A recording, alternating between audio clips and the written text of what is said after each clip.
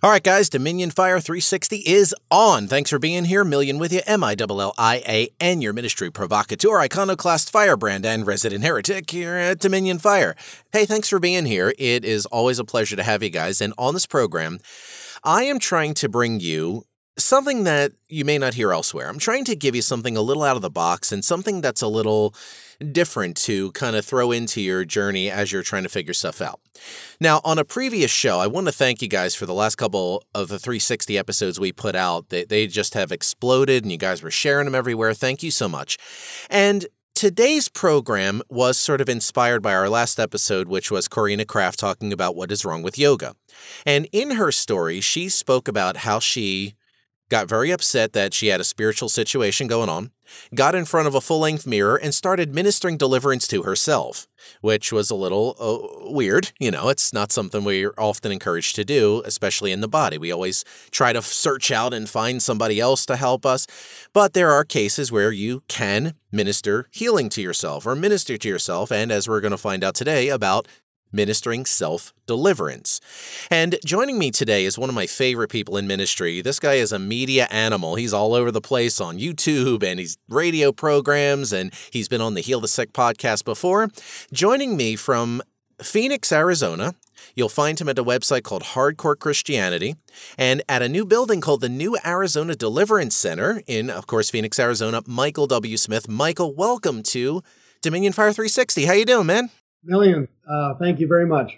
Thanks for having me back. Yeah, man, I'm so excited to have you here. You're like one of my go-to people when I have deliverance questions because I love just some of the way that you explain stuff and put stuff. And would you please remind our audience again who you are, what kind of ministry work you're doing out there, and just give us a quick rundown of Hardcore Christianity?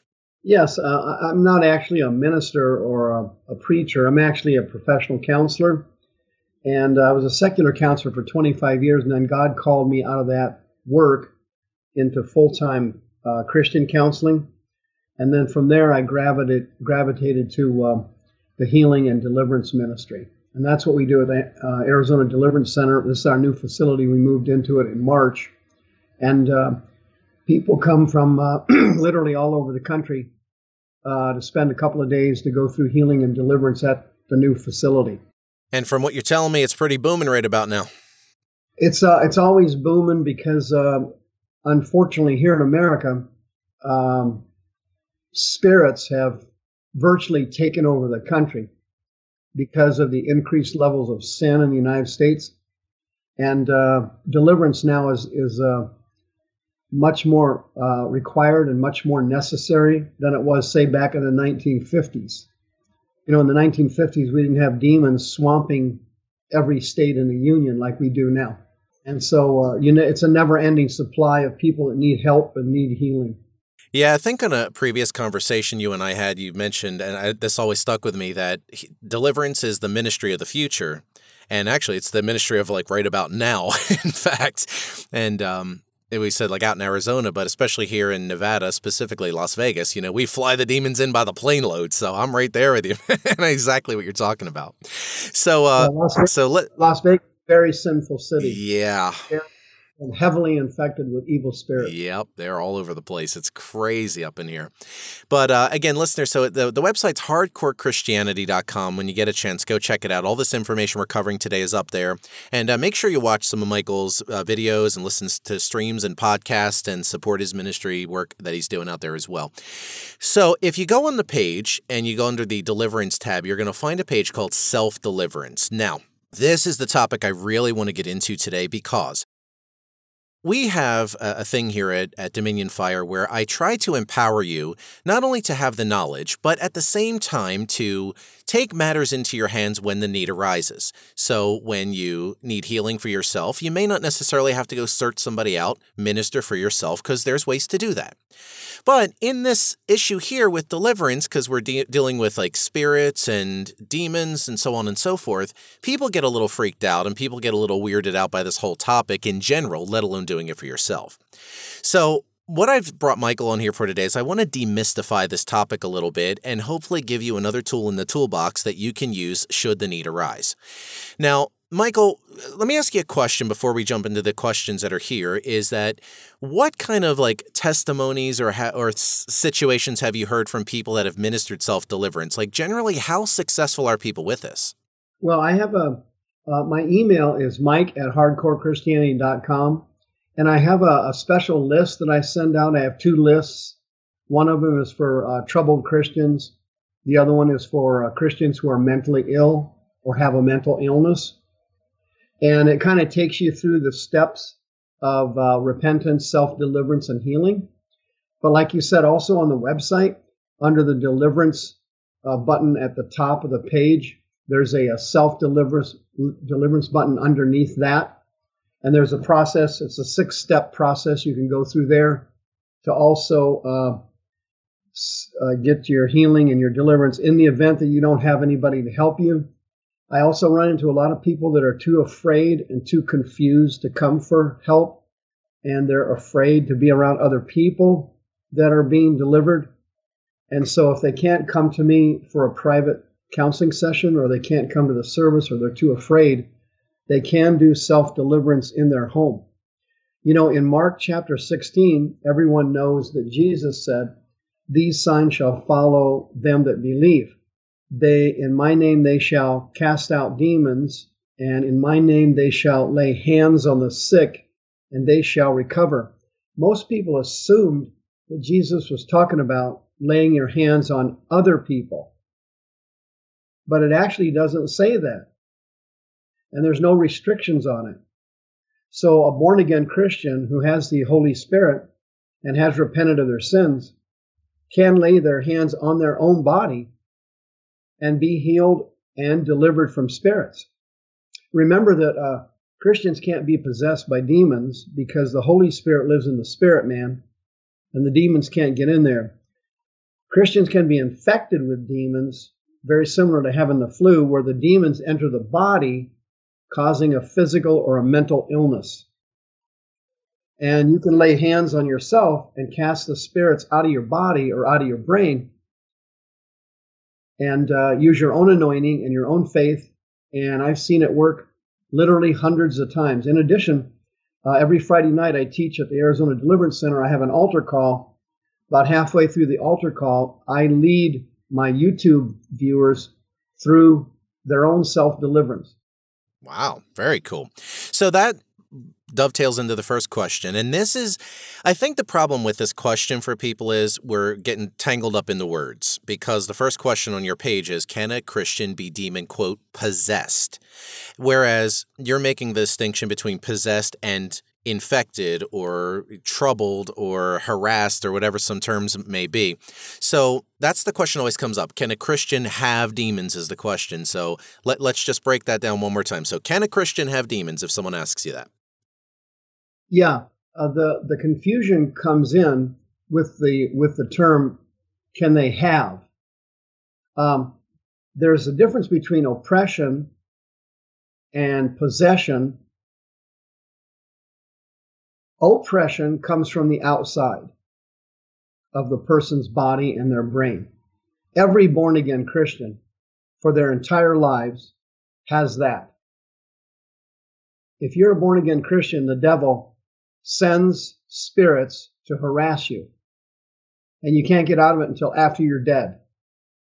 It's part of our lives, and it's part of spiritual warfare. The devil's always tempting, and he's always trying to put you through trials, and he's always trying to get you to lose your faith. Everybody knows that. The other portion of it is possession, is when the spirits get inside the body and take control of the person's soul and their spirit and their mind. And that can't happen to a Christian because the Holy Spirit lives in your spirit man, and the demons can't get in there. But the third issue is infestation or infection. That's when a spirit gets into the person's brain and causes a mental or emotional illness, or they get in their body causing a sickness. For example, in Luke chapter 13, a spirit of infirmity entered in a woman, causing her severe scoliosis or kyphosis. And once that spirit was removed by the Lord, she instantly stood up straight. Spirits of infirmity are very common here in America, particularly arthritis-type spirits, fibromyalgia, scoliosis, kyphosis, rheumatoid arthritis. Most of those illnesses are actually caused by spirits. If you find someone who's ill and they've been to a dozen doctors and they can't get healed, most of the time that's a spiritual root, not a medical one. And those spirits are actually inside the Christian's body. And they usually get in there before they become a Christian or during periods of backsliding. So that leads into the next part where it says, can Christians have demons or be demonized? And there's the Greek word daimonizomai. Did I say that right? Yeah, daimonizomai means to be demonized. It means to be under the control of a spirit in whole or in part. And in the New Testament, there's no distinction between a sinner and a saint on that term. Any Christian can be demonized, and of course, all sinners are demonized. So now that we go into that, something else that you mentioned here, which I thought was interesting, it said it may be inhabiting the body or brain prior to salvation or were never cast out after being born again. So you call that carryover. So can you talk about that for a second? Yeah, that's a very common problem in countries like the United States, Canada, Mexico, Europe. The countries that are ignorant about spirits and usually have large populations of carnal, lukewarm, useless, gutless Christians. They don't have any knowledge of the spirit world and don't understand how the spirit world operates. If you go to South America or Africa or other places in the world where people know about demons, and that information is common knowledge, the whole system is completely different. It's interesting, and we know we talk about like different areas and principalities over areas and so on. I find it so interesting that different parts of the world all have this demonic issue going on, but it functions differently based on, I guess, the people's understanding or how they behave or all that. I find that fascinating. I don't know if that's odd of me. No, it's not odd. It's actually insightful. The devil is much smarter than we are. And he is, unlike Christians, demons cooperate with one another. Christians don't. They separate into groups. Well, you can't win a war if your army is separated. The devil's not like that. He's very unified, and he adjusts his methods. He improvises.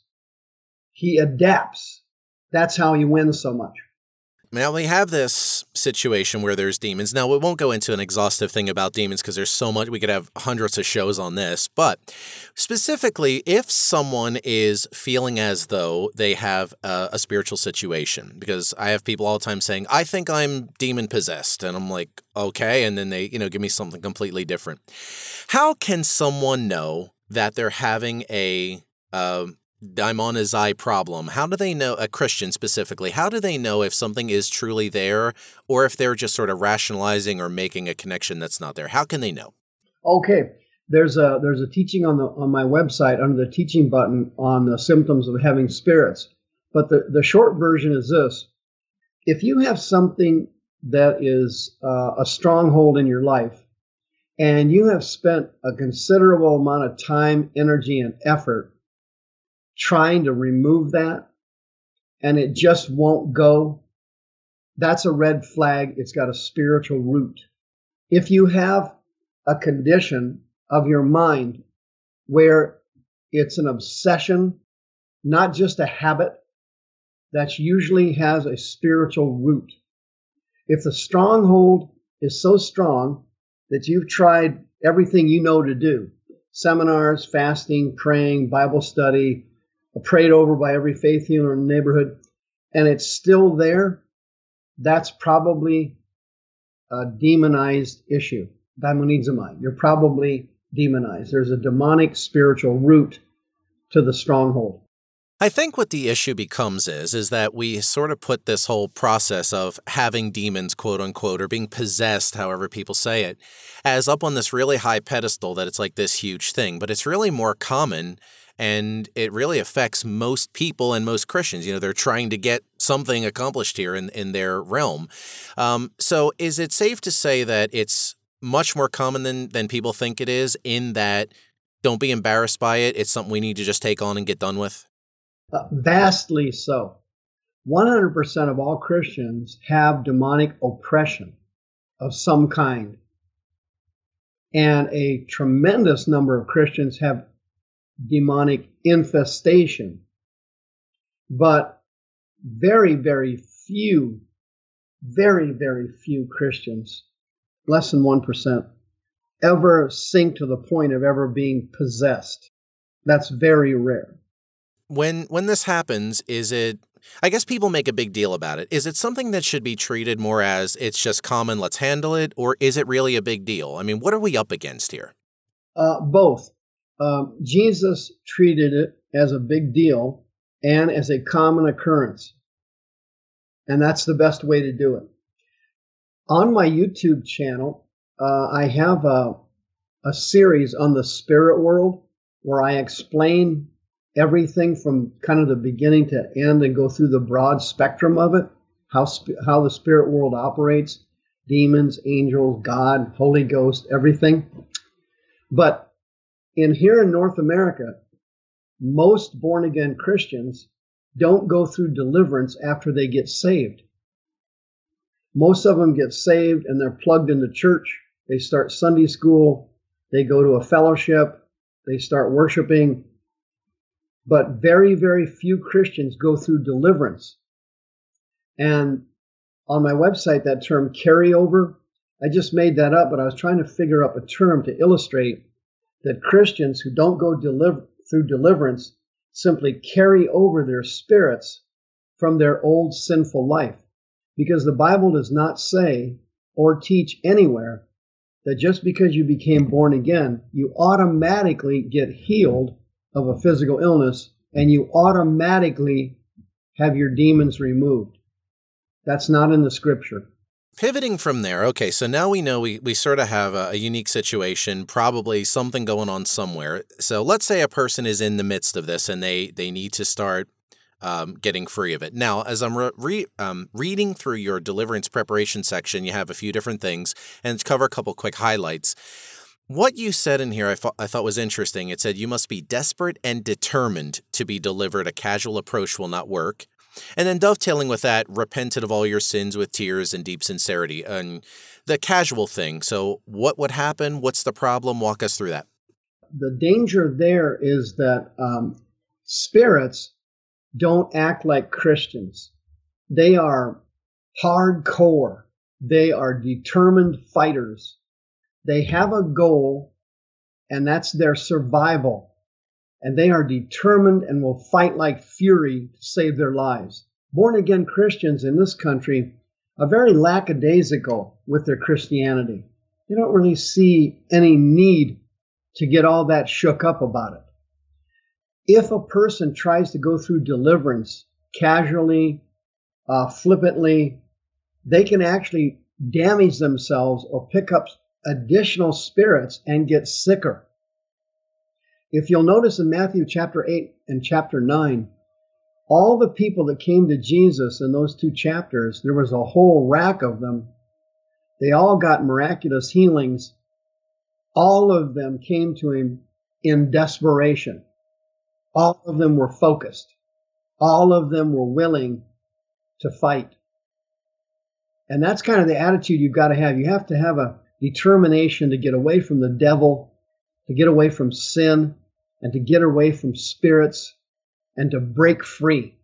A person not only has to do all that, you have to basically be fed up with your situation and be ready to make a move. And once you make the move, you got to commit to it because there's no turning back at this point. Is that pretty fair to say? Perfectly worded. Okay.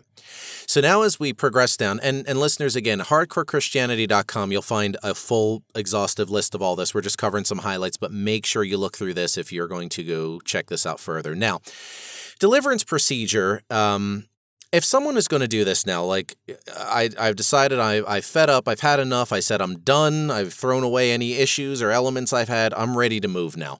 Walk me through self-deliverance. What do I need to do? Well, the first thing that we need to do is get the person to repent.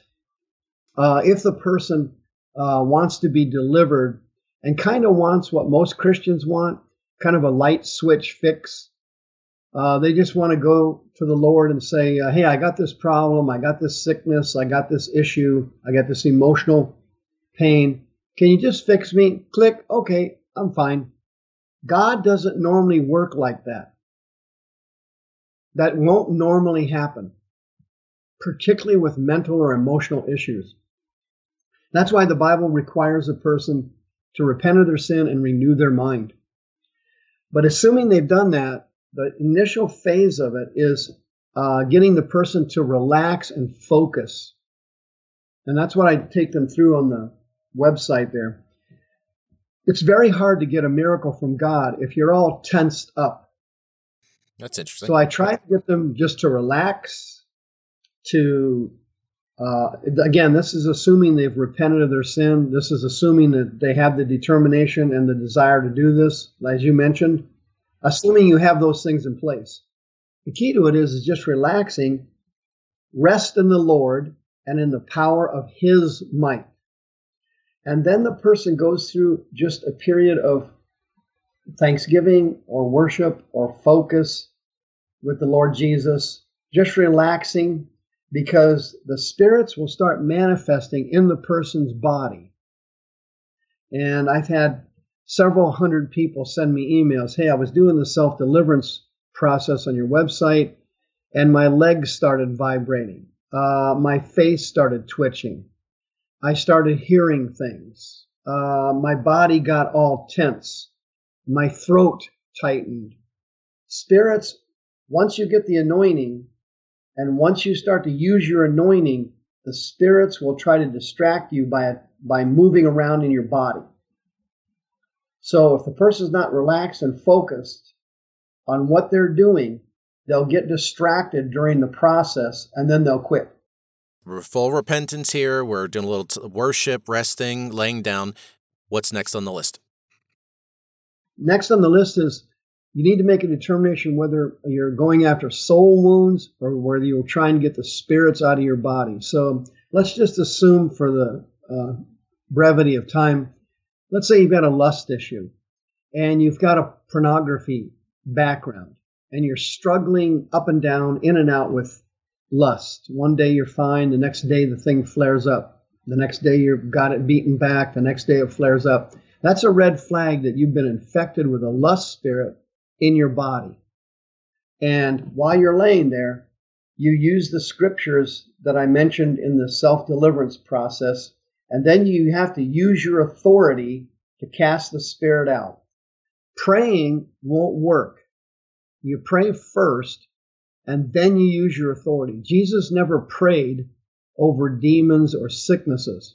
He prayed before He ministered.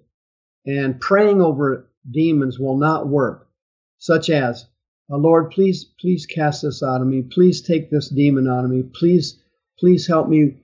Please do this. Please. No, Jesus taught you that you have the authority to cast the spirits out, and you must use that authority to do it. And that's what I teach them during my services on Friday night on YouTube. I lead them through that, not praying anymore, but using their authority and commanding the spirits to come out, using the authority of Christ, using the Holy Ghost, and using God's Word. In the mighty name of Jesus Christ, Spirit, I bind your power, Matthew 18.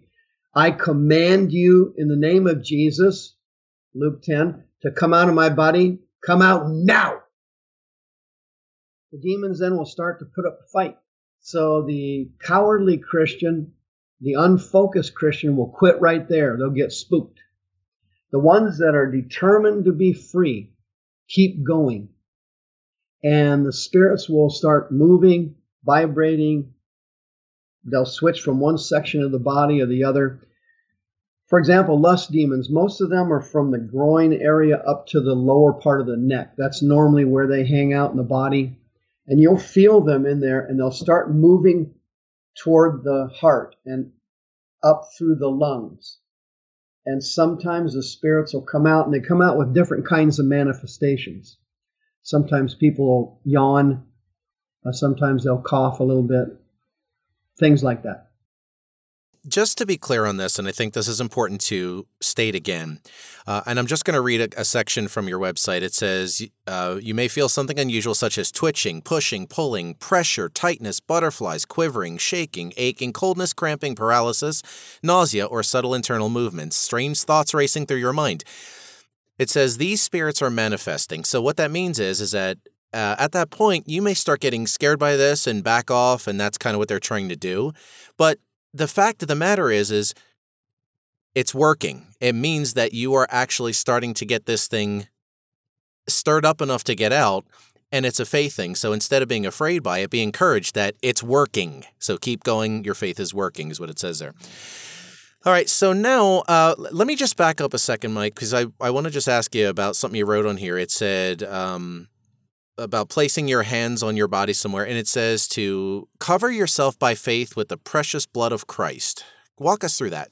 Yeah, now that's your kind of your preparation process while you're relaxing, while you're worshiping. If you have the gift of tongues, then you're kind of whispering in tongues, or you're speaking in tongues in your mind, and you're releasing and praying the precious blood of Christ and thanking Him for His sacrifice and His blood over your body and over your mind. What you're trying to do is build up your faith to release your anointing and weaken the spirits at the same time. We're repenting, we're worshiping, we're relaxing, laying down. Cover yourself with the blood of Christ. You gave us the procedure. We're going to get this thing manifested now, get this thing going. Next thing it says, breathe out of your mouth. Now, is that something you consciously force out, or is that something you're waiting and just going with? What happens then? No, you don't want to try and force it. You just relax and breathe out of your mouth, because most spirits try to hide in the lungs, because the lungs are the most important organ in the body. It feeds all the other organs. And so the spirits are normally in their lungs, and that's when you'll sense them coming up through the throat, and they'll kind of yawn out or cough out, something of that nature. When people do this, how long of a process on average does it take? I'm sure it varies dramatically, but what would somebody be looking like on average for how long does this take? Now, that's a tough question, but for someone who hasn't been heavily involved in the occult or witchcraft or sorcery or sexual perversion, that's going to take a few hours. But for most people, 15 to 45 minutes. So it's not something necessarily that would be days on end or months on end. This could be done relatively quickly in that sense. And you mentioned something really interesting, and this is, I've been dying to ask you this question. He says, if you experience violent shaking, severe cramping, frightening visions, loud voices, or have objects move in the room, discontinue and seek someone you can trust. Talk to us about that. Yeah, I've had dozens of people contact me that hit number 7 on that list there. Those people are usually involved or have had their family tree involved in powerful spirits, like I mentioned earlier, witchcraft or severe sexual perversion or severe child abuse or something like that. And those demons are extremely powerful, and they'll start to pitch a fit when you try to get them out. And sometimes if the person doesn't have the experience or knowledge, they can be hurt. So I put that caveat in there to shut the session down and try and find somebody who can help you that has some experience and give you some support. Have you personally witnessed that happening when ministering deliverance to anyone? Oh, hundreds of times. So what do you do? So if someone comes to you as, the experienced minister for this, what do you do for a case like that? Is it anything different, or how do you approach that? Well, if the person has superpowered demons, there'll be some heavy manifestations, but if they've repented, they'll come out. If during the deliverance session we reach a point that we've stalled and the spirits won't come out anymore, no matter what we do, that's a red flag that the person has either overlooked something, hasn't repented of something, has a false belief or a lie they're clinging to, And I shut the deliverance down then and try to do more exploration to find out what the spirit has on the person.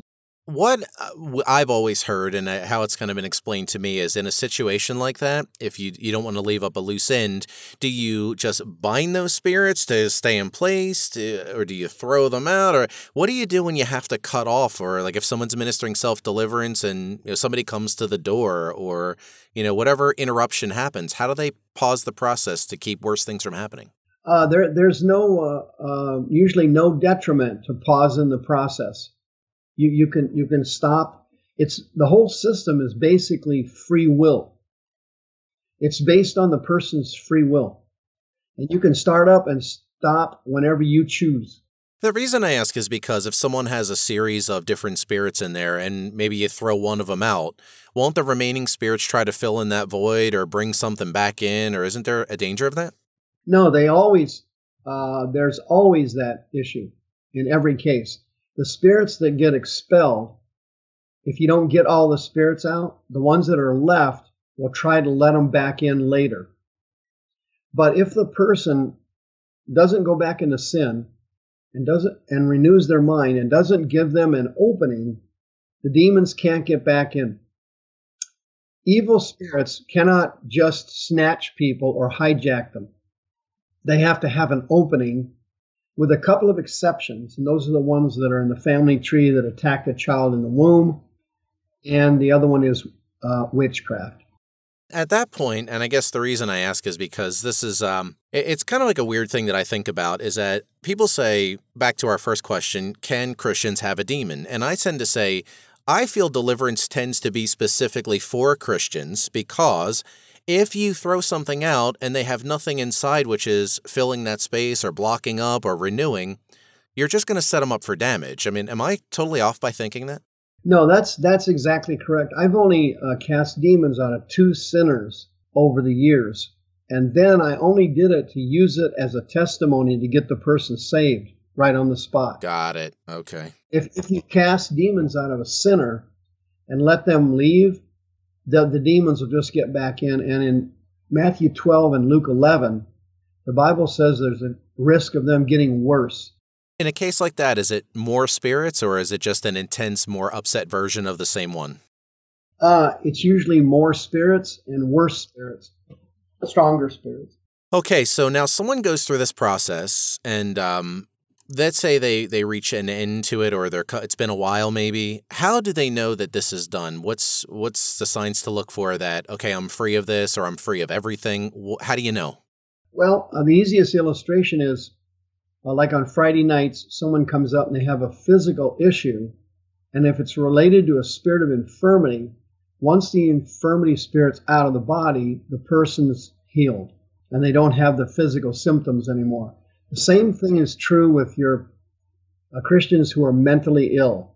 They have a seducing spirit in their brain causing the mental illness. Once that spirit's removed, the symptoms of the mental illness dissipate. You can always track demons by their symptoms: lust, anger, bitterness, cancer, sickness, illness. They are always leaving a symptom in the person. If a person has no negative symptoms, they're probably not infected with demons. Now that someone is free of this, what do they have to do now to maintain this? Obviously, they've repented. They can't go back into the sin, but maybe in preparation for this or afterward, are we talking like heavy prayer? Are we talking fasting, communion? Is there anything that you do to make sure that you're 100% solid after this happens? The 2 basic attributes are God's word and glossa. The Greek word is glossa. That's your prayer language, speaking in tongues. And everybody I take through deliverance, probably 99% of them, after we're done, they always receive their gift of tongues so that they can pray and the devil doesn't know what they're praying. And glossa gives a person a series of spiritual benefits. And that's also on my website. There's an article on there entitled Glossa under the teaching button. It shows you all the spiritual benefits of your prayer language. They have to renew their mind on God's word. And if they're neophytes, I always start them in the four Gospels because those are the most important books in the Bible. Matthew, Mark, Luke, and John, because they have the most red ink in them. Yeah, it seems to me that in a case like this, it's almost like dealing with a traditional sickness with traditional medicine. There's a course of treatment, there's a procedure you may have to go through, and then there's the healing and follow-up part of it that, the what do they call it, like physical therapy afterwards when something happens. So it seems like even spiritually, there's that process that you have to prep for it, you have to handle it, and then you have to get yourself cleared up after the fact and lock that thing in. And something I keep meaning to ask, and I just want to get your take on it, is when we did the program, it was called 7 Days with a Witch, and the witch was talking about spirits. She said that the biggest spirit that they dispatch in witchcraft is fear. And we talked earlier about if you're having a situation, you may have a fear of facing up to it or admitting it, or you may get prideful that, oh, I'm a Christian, this can't happen to me. Or maybe you've got to the point where you've realized there's something going on and you're afraid to stand in front of a mirror and do it, or lay down and do it, or whatever the case is. What role does an actual spirit of fear play in this whole process? I imagine you as a minister too, something's tried to intimidate you and use fear in the past. So how does fear as a spirit work in all this? Oh, now, that's a great question. If we go to Timothy, Paul says to Timothy, God has not given us the spirit of fear, but of power and of love and of a sound mind. Now, that's an interesting mistranslation. It says fear there, with the Greek word is phobos, but that's not the Greek word used in that verse. It's dalia. That Greek word means cowardice. And here's how it works. Fear spirits and coward spirits always work together. The fear spirit is the one that gives the person the initial surge or the shock. The coward spirit is the one that keeps the person from getting help or going for help. The fear spirit causes the anxiety disorder. The Delia spirit, the coward spirit, keeps the person from going to get help. I see it all the time. They're too afraid to come in. I've had people see me and turn around and run out the door. They won't go to a pastor. They won't go get counseling. They won't go stand in front of the mirror. They won't do self-deliverance. That's the coward spirit. He's actually the one that keeps Christians in bondage. He uses embarrassment and humiliation on them, and he keeps them timid. If you know someone that is very shy and very introverted, that person has a coward spirit. Christians that are petrified to witness to people, are petrified to go forward to get prayer, or don't like to be singled out, or are afraid to serve God because they're afraid of what he's going to ask them to do, that's a coward spirit. And they always work in conjunction with fear spirits. Thirdly, fear spirits are the support demons for almost every other major spirit. The fear spirit is the devil's club he uses to beat Christians into submission. Yeah, because that verse in Timothy you just referenced, that specific spirit is called out proper. And, there's hundreds of these things, but that particular one is called out. So there's a special significance to it, is what I'm saying. Yeah, cowardice is a huge issue in the spirit world. And people that need deliverance and know they need it, many times still won't come for help because they're afraid. As of right now, we've covered most of the topics of everything. We've covered that whole self-deliverance situation and the steps to take. And listeners, again, hardcorechristianity.com is the website. You'll find everything we talked about today, you'll find there. Michael, would you, as we're getting ready to close up today, first off, would you tell people again, in addition to the website, how they can reach you, any emails, phone numbers, YouTube channels, social medias? How can people get a hold of this information? Yes. In the event that anybody out there, and God is calling a lot of people into the healing and deliverance ministry now because it's so necessary. On the YouTube channel, it's called the Deliverance Training Channel. If you go there and go through those 18 steps or sessions, you'll be set up to start your own healing and deliverance ministry, assuming God has called you to do that. It's called the Deliverance Training Channel. If you'd like to have those 2 lists that I have for troubled Christians or mentally ill Christians, you can send me an email at mike@hardcorechristianity.com, and I'd be happy to send it to you. And is there a phone number to the ministry if people want to get more information? Yeah, 602-636-5800. Listeners, I know I've followed Michael's work for many years. We've had great conversations both on air and off air, including this one. I've sent some people out his way and always gotten good responses. So I encourage you that if you're dealing with something, it's time to start facing up to it. And listen, none of this stuff is pleasant. We've probably all been through it at one time or another. It's one of those things, it's like the Band-Aid. Pull the thing off instead of sitting there thinking about it. Get this thing done. And you know what? Once you get set free, go set someone else free, and let's start like a chain reaction here. And Michael, I want to thank you for being here today with me. It's always fun to talk to you. I love answering these questions. And would you please do maybe like a quick final prayer for us, and then just closing thoughts on the topic of self-deliverance, and we'll wrap the show. Dear Lord, thank you for letting me be on Millions radio program again. It's been a privilege. Lord, you gave every born-again Christian a measure of faith. They have the Holy Ghost, and they have faith, and they have an anointing. And I'm asking you to open their eyes so they will use their anointing. And when they're done praying, stand and face the devil and fight back. Their lives depend on it, and their families' lives depend on it, and America depends on it. Lord, many people are called, but few are chosen. And the ones that aren't chosen are the ones who don't answer their call. And right now, in Jesus' mighty name, they will answer their call. Thus saith the Lord. Amen. Amen, Michael. And final closing thoughts on self-deliverance and encouragement if somebody needs it. What would you like to say to the audience at large here? Mark chapter 16 says, "These signs will follow those who believe. In my name they shall cast out demons, and in my name they will lay hands on the sick, and they shall recover."